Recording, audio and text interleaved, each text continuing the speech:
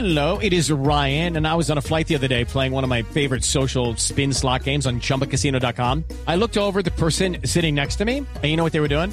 They were also playing Chumba Casino. Coincidence? I think not. Everybody's loving having fun with it. Chumba Casino is home to hundreds of casino-style games that you can play for free anytime, anywhere, even at 30,000 feet. So sign up now at chumbacasino.com to claim your free welcome bonus. That's chumbacasino.com and live the Chumba life. No purchase necessary. VGW. Void where prohibited by law. See terms and conditions. 18+.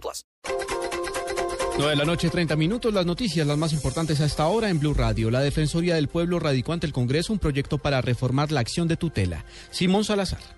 El Defensor del Pueblo, Jorge Armando Otálora, radicó un proyecto de ley en la secretaría de la Cámara que pretende reglamentar aspectos en el funcionamiento de la tutela. La Defensoría considera necesario que aspectos como el fallo en primera instancia tenga un plazo máximo de 10 días para resolver los incidentes de desacato. Lamentablemente no existe término hoy en día para resolver el desacato y encontramos en la práctica que para hacer efectivas esas sentencias pasaban meses, semanas y hasta años. Máximo en 10 días el juez tiene que resolver el desacato para garantizarle ese derecho fundamental. Con este proyecto se acaban las llamadas tutelatones. Además, establece la obligación de publicar el acta de la selección de tutelas y complementa la participación con 3 magistrados en las salas de selección. Simón Salazar, Blue Radio.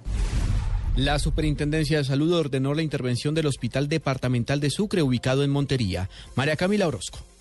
La Superintendencia Nacional de Salud ordenó la toma de posesión inmediata de los bienes y negocios y la medida de intervención forzosa administrativa para administrar el Hospital Departamental San Jerónimo de Montería en el departamento de Córdoba. De acuerdo con el análisis realizado, el informe de evaluación financiera, administrativa y técnica por parte de la Supersalud, se evidencia que la situación actual de este hospital en Montería pone en riesgo la garantía adecuada y oportuna de la prestación del servicio de salud a los usuarios. El Superintendente Nacional de Salud, Norman Julio Muñoz, manifestó que la intervención, que fue ordenada por un término de 1 año, tiene como objetivo principal proteger los derechos en salud de los ciudadanos que acceden a los servicios prestados en la ESS Hospital Departamental de San Jerónimo en Montería, Córdoba. María Camila Orozco, Blue Radio.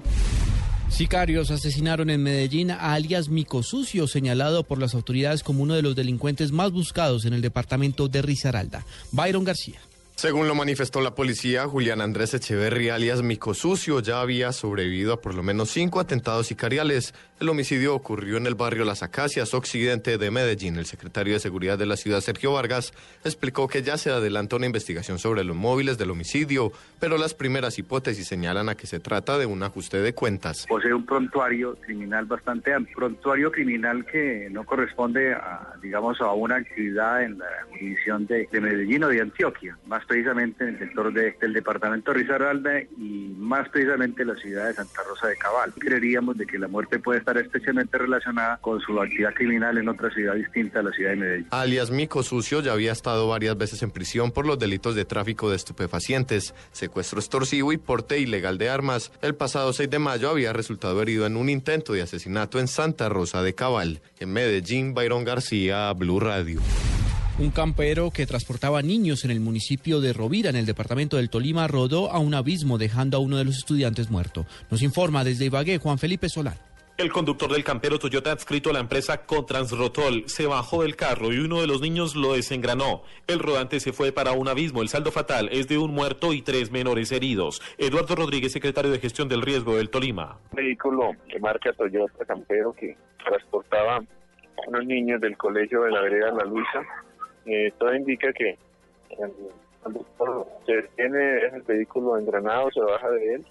Uno de los niños, pues creo que por aquella curiosidad desengrana el vehículo rueda desde luego, todo indica que estaba sobre una pendiente. Y en el momento los niños empiezan a evacuar el vehículo, a arrojarse, y uno de ellos cae y es arrollado por las ruedas. El hecho se presentó entre la vereda El Guasimal y Luisa, del municipio de Rovira, a 1 hora de Ibagué. En la capital de Tolima, Felipe Solano, Blue Radio.